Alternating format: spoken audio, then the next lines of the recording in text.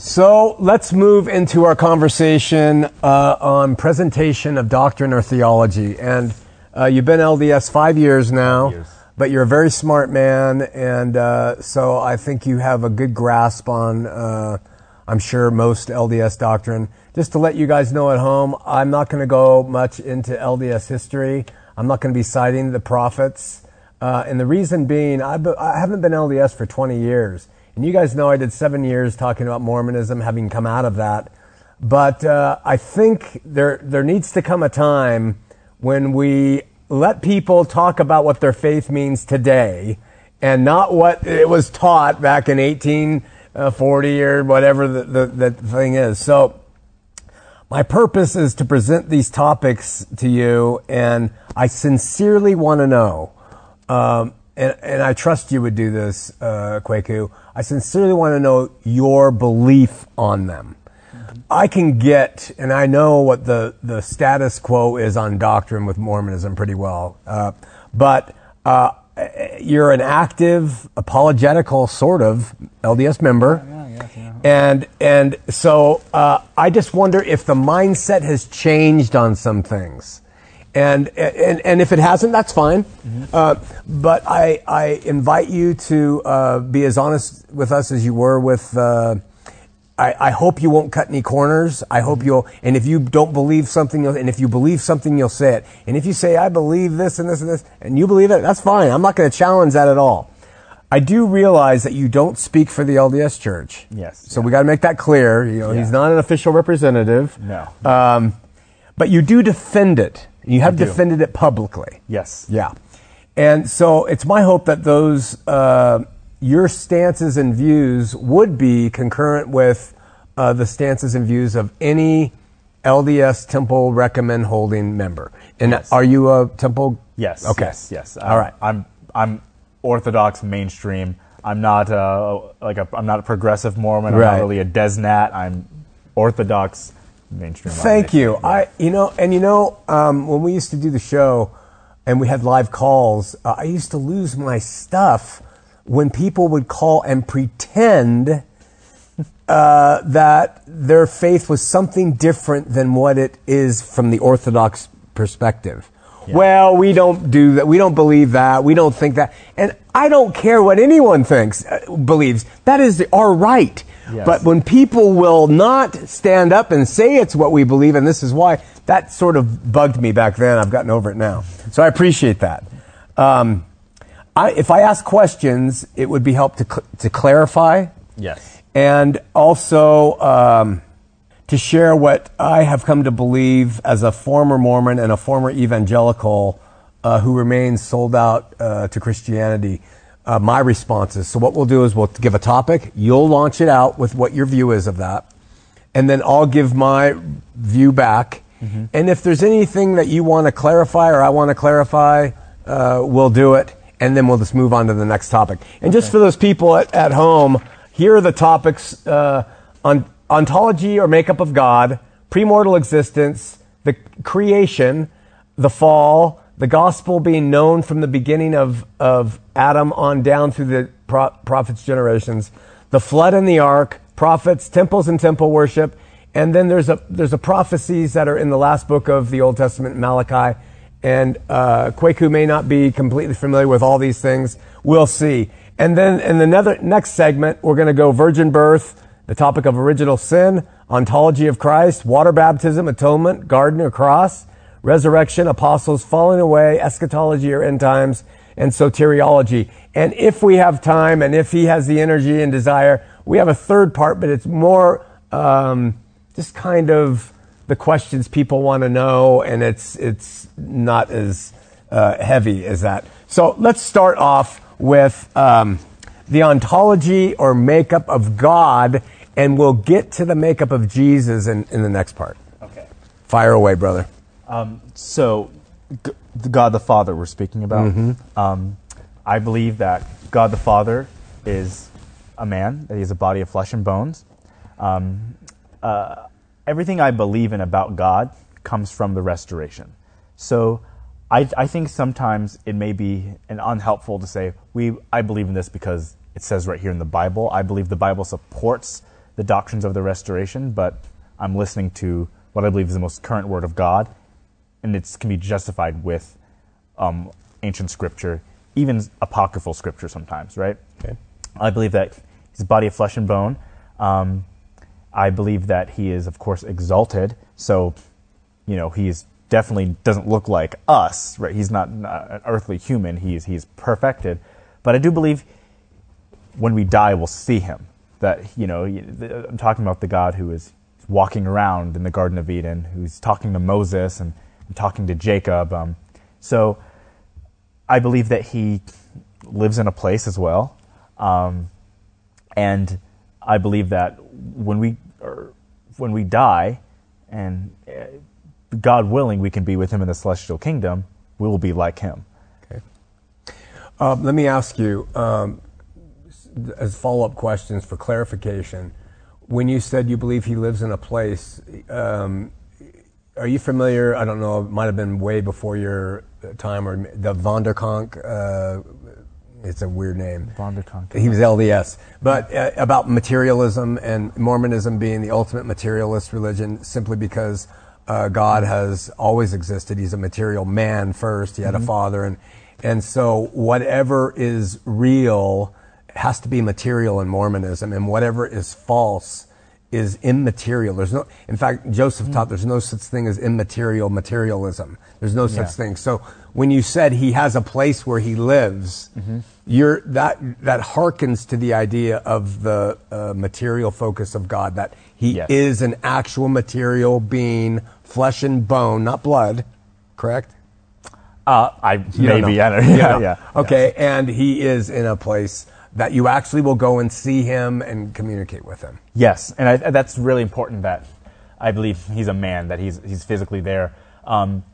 The thing that I would agree about that we are materialists, I don't think immaterial is, I believe it exists only in reaction to material. Okay. So I don't believe that an immaterial can exist first, because everything that's immaterial is more or less an idea or a concept, okay, which are just things that are expressed by material beings. I see.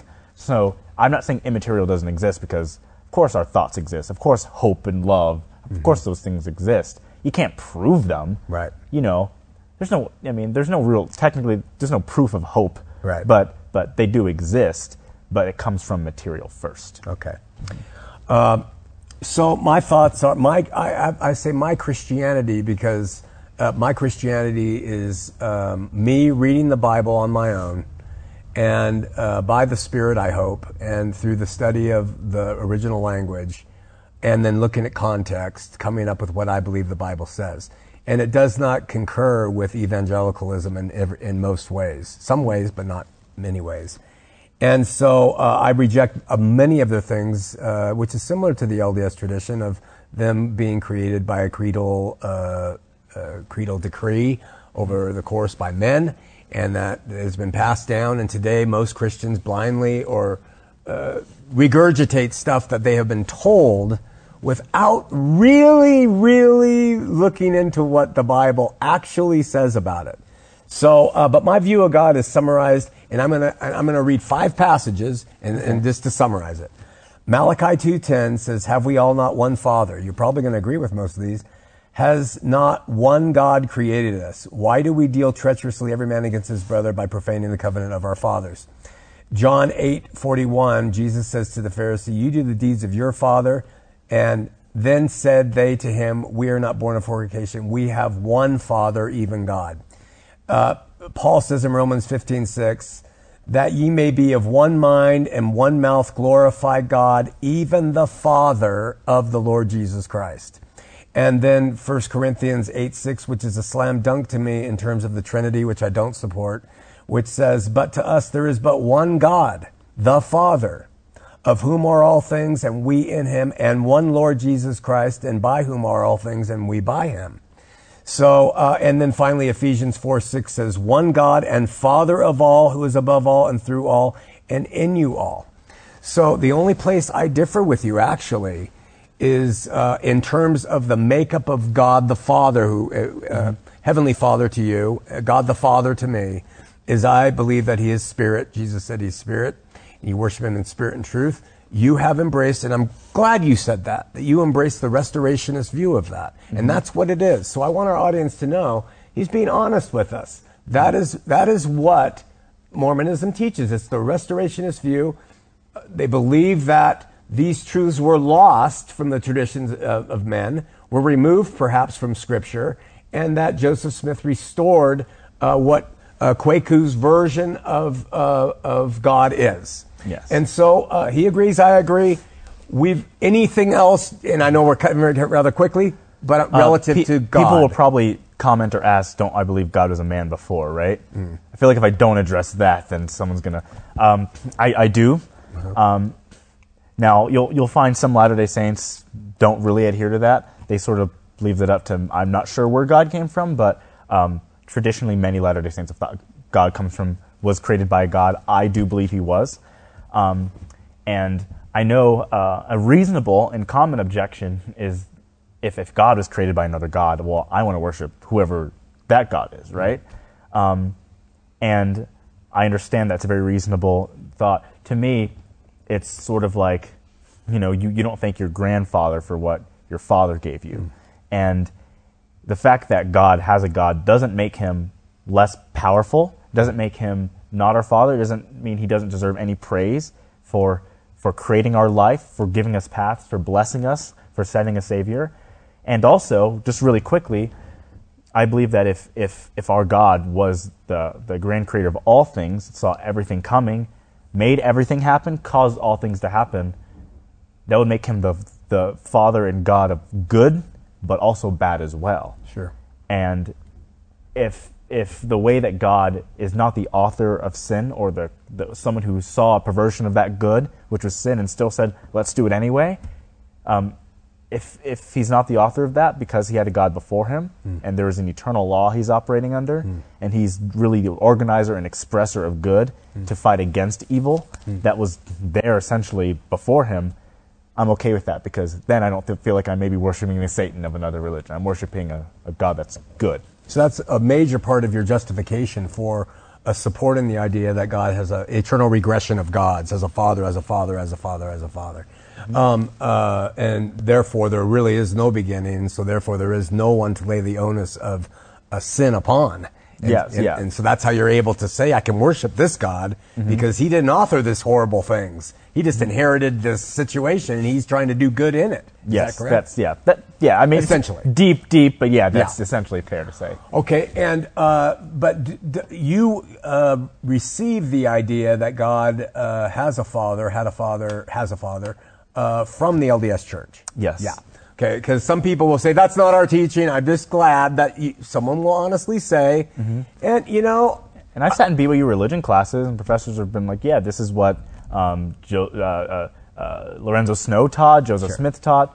I don't think it's too controversial. Yeah. It may be something a little more in the weeds people don't normally get into, but people are going to ask, so I'll just be honest with you. I like that you represent this kind of younger, let's be open with this stuff and talk about it and not be afraid. I mean, that's really important, man, because, well, we won't go into that. Premortal existence. Yes. Okay. Fire away. Premortal existence. So I believe that we're all, I believe you and I are brothers. I know that sometimes in the religious world, people only call each other... I don't have black men tell me I'm a brother, so... Okay, great. I believe that we're brothers. In the religious sense, sometimes people only call each other brothers in the same faith.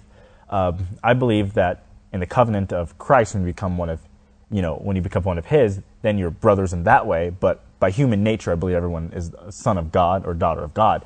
And I believe we all lived in heaven before. I believe there is this council called a Grand Council, Heavenly Council, Divine Council, whatever you want to call it. And there was Heavenly Father's plan of, you are the spirits I've created, and I want you as my children to become like me. I want you to have the power I have. I want you, the children of God, to grow up to become the sons and daughters of God, and become gods. And like I explained in the last video, the only way we could be with perfection is if a victory was taken for us. Okay. The only way we could become perfect is if that medal was given to all of us. Even though we didn't really earn it, it's given to us. And because of that, we can become gods. So another plan was presented by Lucifer, who is another spirit child of God. And Lucifer wanted all of the glory to himself, to replace the Father. We don't know everything about it, but when Jesus says that he was a liar from the beginning, I think it's fair to say. So I can't tell you everything about both plans, but whatever it was, Lucifer was lying. He was deceiving, and he was trying to bring about evil. And he was cast out. A third of the children went with him, and they are his angels, his followers. He's no longer in the human family. Lucifer became the devil. And so I think people ask me a lot is, don't you guys believe Jesus and Satan are brothers? Well, at one point. They're not anymore. Lucifer is a fallen angel. And I believe that's Christian doctrine as well. Some say we don't know, but yeah. Okay. Say, yeah. It's not unique to LDS that No. Lucifer was at one point an angel. No. So we came to this earth, and we had that premortal existence. We came to this earth. It's a test. It's a trial. We go through the motions. We discern good from bad. We take the knowledge we have with us. That grace, that atonement is put on us. Then, because of that, we can become gods in the next life. So it starts premortal, starts here, ends here too. Progress is important. Yes, very, very important. So, on the premortal existence, God creating the spirit, do you dabble at all in the idea of intelligences like the Pearl Price Doctrine, and that through he and his relations with his wives produce spirit children, or no? Are you into that? Are you into that? I'm not too into that. I know that's a couple of theories that are put out there. They fall under theory, though, in your estimation. I put them under theory. I think even leaders of the church, prophets, can have theories, right? Especially after the Restoration. So that's when I give Brother Brigham a pass. I give him a break because all this doctrine's just been restored. Brigham is not the prophet of the Restoration. Neither is John Taylor, right? So they're trying to understand, what do we do with this revealed information? And some theories are put out there that are later going, wasn't it? That's all right with me. And I put the wives in that category. Got it. I do not imagine God with a lot of wives. I just don't, And by the way, just to let you know, what Kwaku's referring to is when he says Brigham Young wasn't the prophet of the Restoration. That's why Joseph Smith was called the prophet with a capital T, capital P, of the Restoration, because he's the one who restored all the things according to the LDS faith back to the earth that were lost over time through everything else. Brigham Young is a prophet of the Restoration, but not the prophet of the Restoration.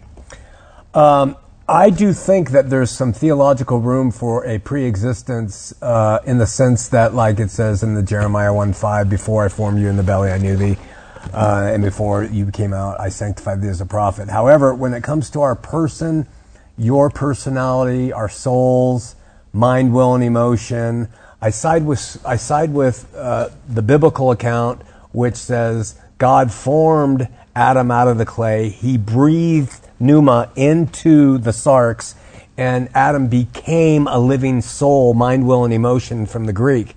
So where the LDS brothers and sisters will say, well, we had a pre-existent state. In my estimation, the Bible teaches that his breath, it launched the human race. And then through Adam and Eve and having children and so on and so forth, that breath continues on through the human race.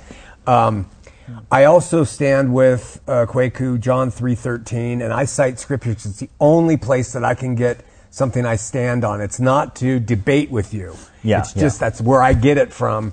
And Jesus said, no man has ascended up to heaven, but he that came down from heaven, even the Son of Man. And then, and then one final thing when it comes to being children of God. Remind me, I think you said this. You believe we are born children of God and with the hopes of becoming sons and daughters. Is that how you put it?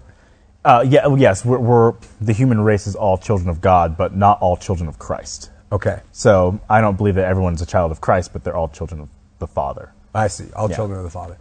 So the Christian or biblical view, I should say, John 1:12, talking about Jesus, as many as received him, he gave them the power to become the sons of God, to them which believe on his name, which were born not of blood, not of the will of the flesh, not of the will of man, but of God. And then Galatians 3:26 says, for they are all children of God by faith in Jesus Christ. So the biblical stance is, we are born, if Adam and Eve hadn't have fallen, and we're going to get to that in a minute, but if they hadn't have fallen, yes, we would be children of God, I think, by birth. But because of the fall, that's why Jesus said you must be born again, and that comes by faith, and in that you are adopted into his family, versus before, Christians see human beings as creatures or creations and not children. So that's a kind of a big chasm between us theologically. Yes, well, I'll just say two things. The first, going back to Adam being created, right? Like the breath of God out of the clay. I do agree with that. The way I view it in my estimation is, I believe that the soul is the spirit and the body together. Okay. So the spirit was there in heaven before. The body was created on earth. That spirit was put into the body, and then that soul was created. Okay. So I feel that harmonizes. My other thing is, I believe you can use God to also describe the Son as well. So parts of, even in the Book of Mormon, when it talks about being a son of God, through that covenant, through that spiritual change, I believe that's talking about Christ. Okay. But when I say you're a son of God, speaking to everyone. So when I'm teaching priesthood and I say we're the sons of God, I'm speaking in that covenant sense. I see. When I'm speaking to general people, I say you're a son of God because we have that same creator. I do believe he wants you to follow Jesus and get on that path to become, spiritually adopted or born again. But I think it's a good lens to view the world in, because perhaps what will bring people together more is maybe looking at each other as more than just, oh, we just share this planet, but there's something deeper. And I think that's why we do emphasize that we're all children of the Father. Yeah, we want everyone to have that same destination, but I do think it brings people together. So I can look at the Muslim guy and not go, it's just a Muslim, but wait, you're a human being too. There's a connection. So. And I agree with you, simply because when we used to do live TV, I was criticized highly when I would answer the phone of callers and I would say, hey, brother, and they'd be LDS people. And the Christians would write in and say, don't call them brother. And there's a brotherhood of humanity for sure. That's even talked about in Scripture. So I think that there's too much division with this brother, not brother. I think, so you nuance it a little bit more than I thought. You bring in the sonship into sonship with Christ. Yes, and I think the Book of Mormon lays that out very, very nicely. So okay. Creation. Just answer that in a sentence. Creation. God made everything spiritually and then physically. So we were created spiritually, and then that spirits are put into physicality, those bodies. And when I say spirit, not to get too deep into the weeds, but the Doctrine and Covenants does say there is no such thing as immaterial matter. All spirit is matter, but can only be defined by pure eyes. So that's sort of a celestial matter.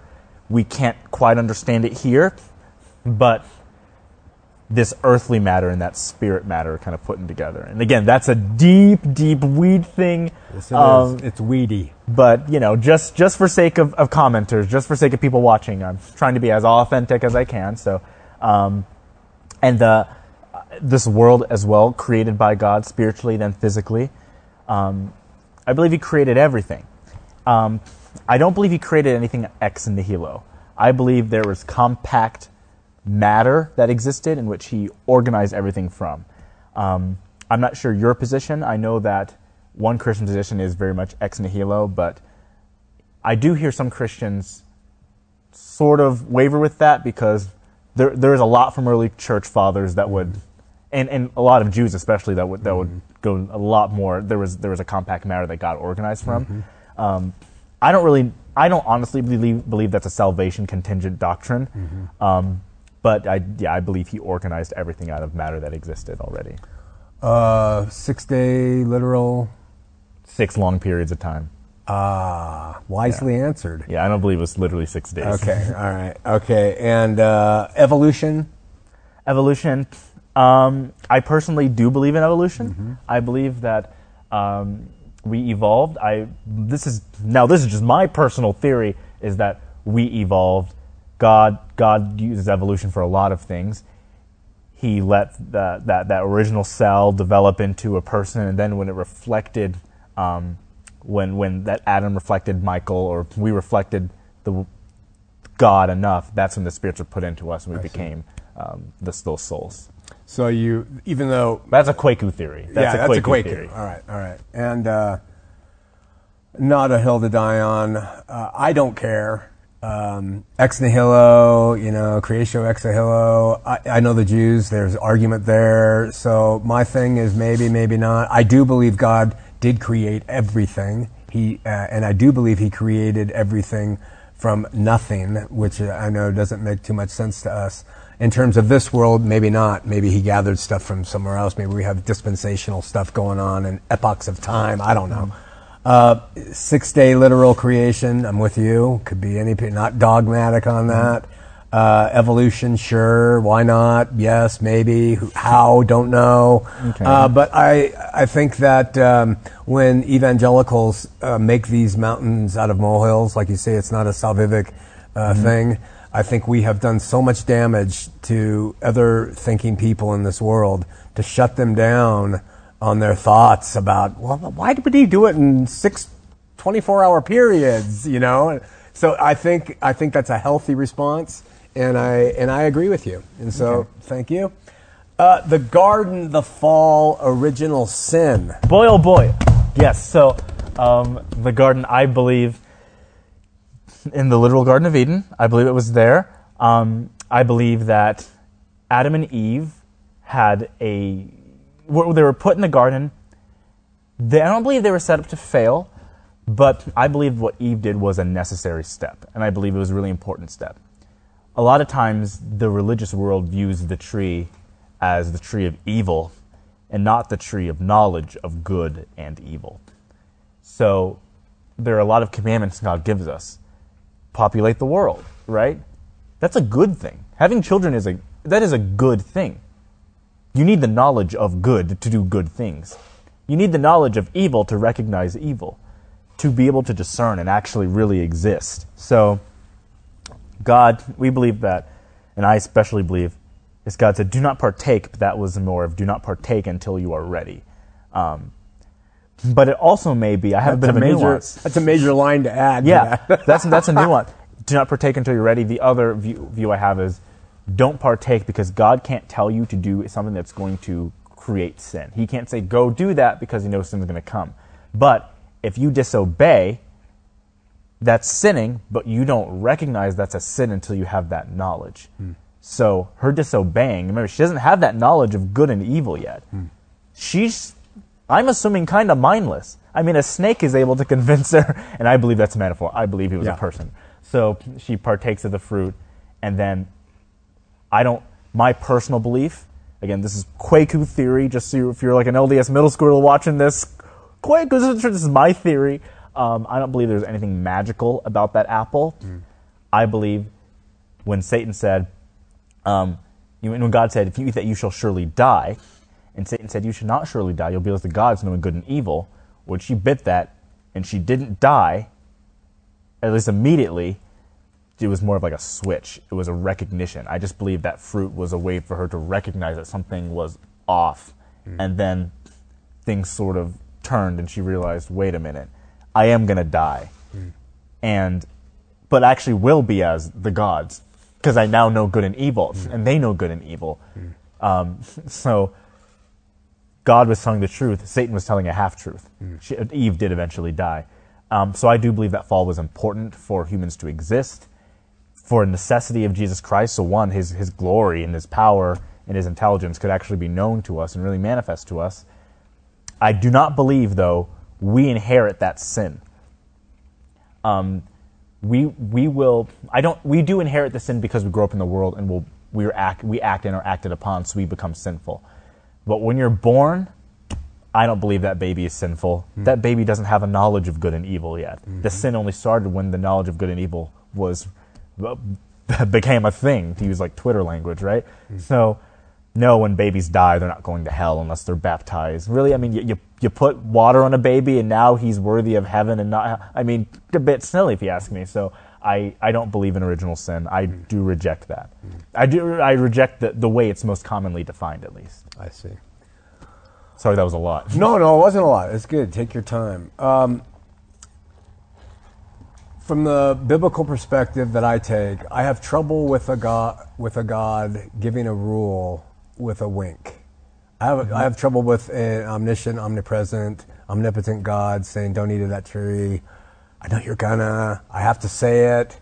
I have trouble with game playing with there. So the way I've understood it, Kwaku, is God meant it. And what he meant was, in the day that you eat of that, you will surely, is what it says, in the day you'll surely die, that they died spiritually. That they're made as tripartite beings, like God is a tripartite being. There's a Father, there's a Son, there's a Holy Spirit. Well, human beings started off that way as well. And he said, don't eat of that tree because you'll die. But Adam didn't die physically for 930 years. So they didn't surely die, so either God was a liar, or he messed something up, or they did die, but it was just they died spiritually. And so I take that in terms of the fall. I also think that Eve, it was her own sin within her sinful nature. It wasn't sin because she didn't have knowledge, but it was a sinful nature.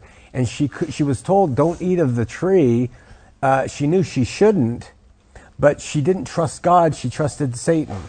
And she listened to him over God. So she ate of it of her own volition. She couldn't have been tempted, she hasn't fallen yet.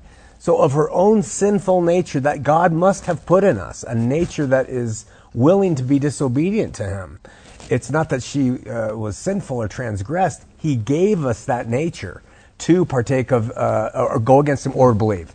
The final thing, and I mean this with just real respect, but it's the question I don't get with the fall, with relative to the LDS theology, is Satan, according to the temple, and we can talk about it because it's not the signs or tokens or covenants, but Satan says to God, God says, what are you doing? He says, I'm doing what was done in other worlds. Okay? He openly admits it. So if he knows that what's been done in other worlds, if he knows that's going to be in hand to help God by having her disobey, so that she can gain the knowledge, so that they can procreate, why would Satan tempt her to take the fruit? When in reality, he should be doing everything he can. Don't look at that tree. Come over here. Don't participate in anything to do with that tree. But he instead tempts her to do the very thing that God sort of wink, wink wants. Do you have an idea on that one? Boy, that's okay. Let me be careful. So, real quick, I think that I do agree that it was I agree somewhat that it was a spiritual death because they were then separated from the presence of God. Yeah. However, they didn't have that knowledge of really their spirit, right. Because they don't have that knowledge yet. So, if God putting that sinful nature in them, and it wasn't a sin, but it was a sinful nature. But at creation, yeah. But since God knew that they would partake, to me it just seems about it's. I almost believe we're saying different things, but perhaps the atheist watching is technically they're saying the same things in a roundabout way because God knows it's going to happen. Still says yes. You can argue that's a wanted it to happen. You can argue that's a wink. But also, I think the Adam and Eve debate is fascinating. It is. I could talk about it forever. Yeah. I think I'm more excited by it, but just so we don't trail off, I've read some apocryphal writings in which Satan talks about other worlds and things like that. I mean, you can't find a bunch for it, but you can find a little bit outside of our canon. I think that, again, everything Satan does is, one, a mockery of God, and to bring glory to himself. Okay. So, in another world, if that happened, right, that those people partook of or did something to recognize that they needed knowledge, Satan getting involved in doing that, we know is only to bring glory to him, to himself. I see. Everything else should bring glory to, God put me here. He can't make me responsible. He can't be responsible for this evil. He can't say, go do this thing that's going to bring evil, but he knows it has to happen. Lets us with our agency choose it. We now have a knowledge of, one, what we just did and what's going to happen. God gave us, I'm so thankful that God let us have that knowledge, that he let us understand, but Satan can't be the author of that. Because again, that's glory going back to him. That would be my reply. Okay. Do you know, are you familiar with what the Christian view would be if they had never eaten of the tree of knowledge of good and evil? We would all exist without sin. At least that's what I've heard a couple of times. Yeah, one, before they ate of the tree, Adam's naming the animals and everything. So he had knowledge. He had an ability to do things. He wasn't just like a caveman, I don't think. So he had intelligence. And the Christian view is that they would have remained in that Edenic state, raised children who would have had direct relationship with God the Father that we just talked about. And it would have been, it's God, yes, he knows what they would have done, but he does lay out the opportunity to have a good thing first. Yeah. So that's the Christian response. Finally, on my end, I am different than most Christians, as I, like you, reject original sin completely. And I think the fall of original sin as a doctrine comes in the conception of Jesus. Because if Mary was not like a Catholic, say, and conceived immaculately, if Mary was a human like you and I, even if she was a great person, if she was the inheritor of original sin, then Jesus would have been a byproduct of that. That does not make any sense to me. But I do believe Jesus did inherit the sin nature that came through Mary, that came through Eve and Adam, and that's why he was able to be tempted in all things. So that makes much more sense to me than the dogma, the tradition that the evangelicals push out of this original sin curse. It doesn't make any sense to me. I somewhat agree with what you said, and that's why I said I don't agree with the way original sin is usually defined. Yeah. I don't think what you said was too radical. Jesus was tempted. He had the human flesh, so there is an element of that sinful nature which comes with the human flesh. But I think you would probably agree. Jesus is not defined by that sinful nature at all, and he is. No. I think it's interesting what you said about how they would be living in an Edenic state. I guess the Latter-day Saints response I guess the question I would have is then, Adam is naming animals, but naming that animal isn't really a good or bad thing. It's just sort of, it's knowledge. But creating a society of people, fulfilling that commandment is good. So I don't necessarily know if he could have done those things, raising a family, doing those things which require that knowledge of good. Right. So I think there's like a knowledge that is a moderate knowledge, not necessarily evil or good. But some of these bigger commandments, I think you need that knowledge of good. So I don't see how it could happen without that fall. The Christian response would be, the biblical response would be that they would ask God, "You've told us to multiply and replenish the earth. We don't know what that means. We're coming to you for answers. Oh, this is what you do, and okay, that's what we do. And we do it." And they learn from God. And the reason that it's more viable to me, in my mind, is because that state that biblical Christians describe as existing if there had never been a fall is the very state they say will happen in heaven. It's the very same state we're all hoping to get to later. So I don't know why it couldn't have been here with creations. I know God knew it wouldn't be here, but at least that opportunity, whatever that means. Interesting. Yeah. So they were just living in a heaven. Yeah, they would be living in a God heaven. would just give them that knowledge. He would teach them how to be human children and anything they needed, but they decided to take the shortcut. We want the knowledge of good and evil, and we're going to take the shortcut. Does the knowledge of evil come naturally with the knowledge of good?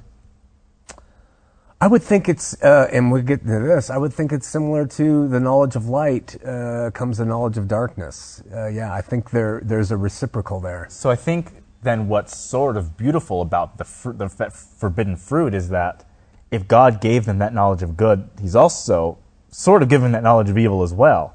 With giving them light comes that recognition of darkness. Yeah. So with Satan intervening, God one used Satan in a strange way. Satan's, he's got his plan, his agency. He says, okay, do what you want to do. God is not actually responsible. Yes, Satan is tempting Eve. Right. She gets that knowledge of good and evil, but then God is not giving them that. Yeah. Not directly. He's not responsible for it. Yeah, it's a mind game. It's a mind game. It is. Yeah, it's a fun one. But I love it. Okay, I don't know if you're aware, but at least this is what I was taught when I was LDS and taught that the gospel, Jesus Christ even, has been known from Adam through all the prophets. Yes. Do you have any I mean, that's just a yes? I believe that, okay. Yes. I just want to read 3 passages and then you can respond. Okay. Ephesians 3:9, Paul says, to make all men see what is the fellowship of the mystery, which from the beginning of the world had been hid in God, who created all things by Jesus Christ. Colossians 1:26 says, even the mystery which has been hid from ages and from generations, but now is made manifest to the saints. And then in Romans 16:25, now to him that is the power to establish according to the gospel and the preaching of Jesus Christ, according to the revelation of the mystery, which was kept secret from the beginning of the world, but now is made manifest by the scriptures of the prophets, according to the commandment of the everlasting God. Any thought on, which is why I don't believe that tenet, but I respect your right to it, but do you have any sort of responses to... Yes. Yeah. So a little while ago, I did a video about the temple. Okay. Just temple's a good place. Some people say we're connected to Freemasons. I did some apologetics. Because the word occult came up a lot in comments. Temple is occult-like, Freemason, Illuminati. It goes down the barrel really fast into conspiracy theory. But I focused on that word occult, and I looked it up. Defined as hidden mystery. The more colloquial definition is more like supernatural stuff. But getting the original definition of hidden mystery. And I was like, well, there are a lot of things that are hidden that people still know. In fact, it can't be a secret unless people know it. So we believe that the gospel of Jesus Christ, Adam knew about it. We believe Adam knew about it, but it was not as large. It was not as taught hugely as it was until Christ came to all the saints. But we do believe those prophets knew about it. Hidden from the world, definitely hidden. Secret, yes, but still there. Got it. And that's, that interpretation is as good as any. I mean, I have to accept it because that's possible. That's possible. So it's a good answer. Flood and ark. Okay, so a lot of my friends, I'm not sure my friend Spencer here thinks, but a lot of my friends who think that it was the flood within a small, not actually the world. Geographical. Yeah, they think it was just a smaller location, but seemed like the world to those people. I know people who think it was the entire world. I'm sorry to disappoint. I have no opinion. No opinion. I have not made up my mind. Not going to bite on that one. If it's the world, okay. If it's a small location, okay. So if it's, I just got to play it because I don't go with the worldwide. I'm very much a geographical basin where humanity had spread out to the furthest possible place by that time, which was not that far. All the animals of that area were gathered. I have a really hard time with, it's not that I don't believe God can do it. See, I believe God can make a donkey talk. But I just have trouble with every animal in the ark. I just have trouble with the food and the poop and the animals.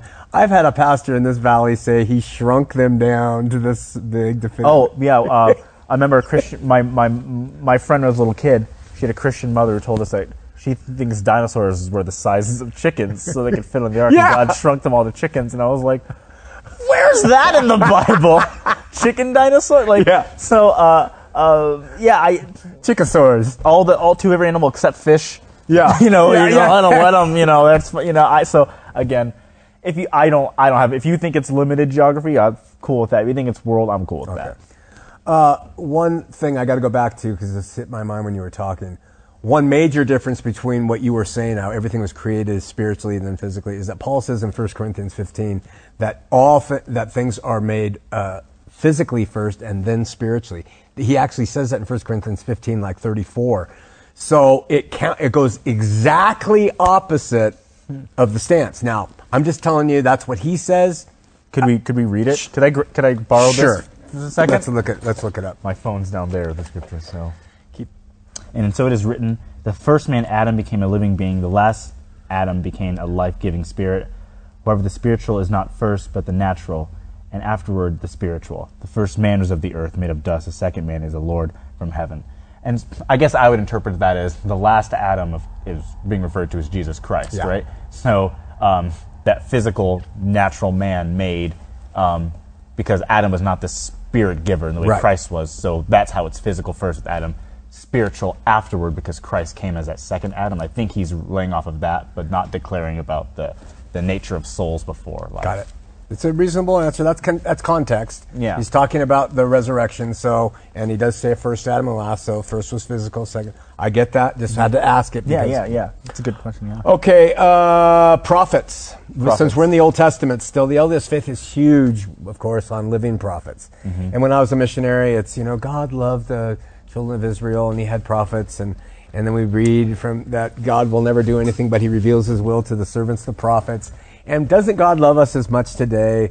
Wouldn't he love us too and give us prophets? Thoughts? Yes. I believe in prophets. I believe the prophets of the Old Testament were chosen by God. I believe prophets today are as well. Important to know, though, sometimes there's a miscommunication because our language is different. So Joseph Smith's priesthood office was apostle. So we call them the prophets and apostles, but their priesthood office is apostle. The prophet's priest, if I'm right, the prophet's priesthood office is only apostle. So the Old Testament prophets, yes, they were the leaders, but after Christ came and established his church and the new covenant was given, they are referred to as prophets, but their priesthood office is still just apostle, whereas the prophets beforehand, their priesthood office was prophet, right? So it's not that they're directly in that same, they have that same authority, and again, that's that same office in a sense as the Old Testament prophets, but it's almost like there's a new company merger, right? And so it's similar, but shouldn't be taken the exact similar way because that's not what their priesthood office is. Yeah. Okay. So I did not know that the priesthood office of Joseph Smith was apostle first. Mm-hmm. I've never heard that. Yes. So that's interesting to me. In response to that, I just had to go to what the Bible says, and Jesus said, "For all the prophets and the law prophesied until John." And then I'm sure you're familiar with Hebrews 11:1, which says, "God, who in different times and in different places spoke in time past through the prophets, has in these last days spoken unto us by his Son." Mm-hmm. And so, in other words, in, with, and through his Son, I contend that the world has no need for intermediaries anymore whatsoever, especially if you believe that the Holy Spirit dwells in you. Because if you have direct Holy Spirit, God living in you, what could a prophet possibly tell you that you have on your own volition of being a Christian that you wouldn't know by the Spirit? So the Old Testament, the prophets spoke the word of God. They foretold future events. They warned and they healed and did miracles. And to me, that's what Jesus did in every way. And now by the Spirit, we have him as the fulfillment of all that living with us. Any thought, comment? Oh, yes. I'll try to keep it short. I think that, so those two verses, God in sundry times spoke to us, my prophets in his last days, well, I don't think that negates future prophets. I think he's speaking, if God was speaking to us before through prophets, and right now speaking through me, I'm speaking, but I don't think that's a declaration of, and no prophets after it. I see. What about the last days line? Just curious. As in these last days spoken to us by his Son. I need to go and look in the Greek. My spitball answer is that it could mean these last days as like these last days we've been experiencing, or the in the Bible they thought Jesus would be coming very shortly after his death, and these are the last days according to them, and that's one answer. You can switch between the two. Can you read the verse that you read right before that one? That was Jesus when he's talking about John. It's Matthew 11:13. Yes. For all the prophets and the law prophesied until John, meaning he's the last prophet before the Messiah. And again, I would just interpret that as until John, because now Christ is leading. But it's not saying post-Christ there won't be prophets. It's not saying that. And in Revelation, it talks about 2 prophets being slain in Jerusalem. Right. And John foresees a lot of interesting stuff going on. So I think it's totally workable that there would be prophets. And I think one way is because the Holy Spirit, when I say the Holy Spirit dwells in us, I believe that's poetic. Okay. So I believe that the Holy Spirit, being a personage of spirit, connects with our spirit, and those two spirits together then give us that information, that spiritual prompting, whatever you would like to say. I don't necessarily believe the Holy Spirit is literally like in our hearts.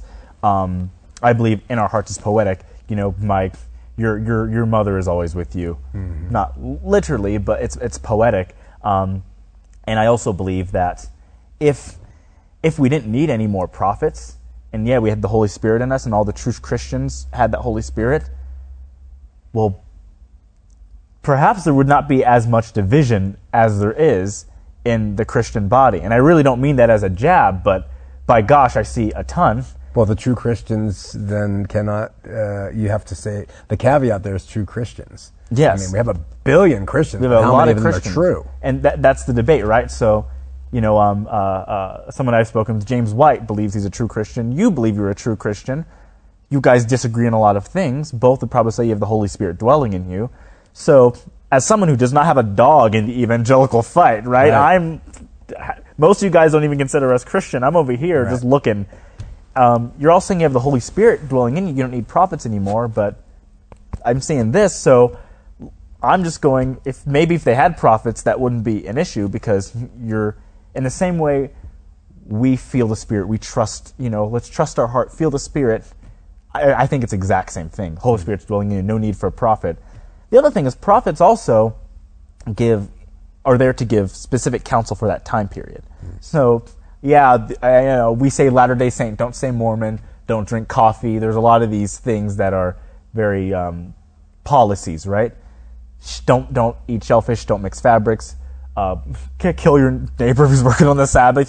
These policies that prophets then have that authority to give. And when you have those policies, again, you're kind of you're definitely uniting the church body, and you're keeping them on that obedient path. So I think there's a necessity for prophets. I don't think the Bible disregards it, but I can see that interpretation.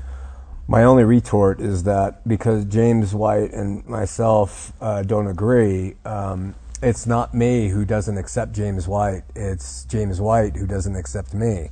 I accept James White. I accept you. I am a Christian, and I accept all people in love and trust that they are God's by faith and let him work it out. James is a lawgiver. And so what happens is we have these strife and divisions with Paul in Corinthians said, you guys are babes. You guys can't even get along. You're nitpicking at each other over everything. And if that's what you are, then we're talking about babes in Christ versus meat eaters in Christ. People who are willing to live and let love reign, versus people who want to dissect everything and tear the church apart, which has been going on since the Protestant Reformation. So I agree with you. But I would say that I think there is a body of Christians on this earth, Mormon, Jehovah's Witness, maybe Hindu, certainly in the Baptist, Methodist, that are part of that true Christian stance. I just don't think we see it. So that's my take on it. Seth, I know we're running out of time, but I got to cover these last two really quickly. This is huge. This is too big. We're going to move temple worship. We'll just end the last one, and that's no.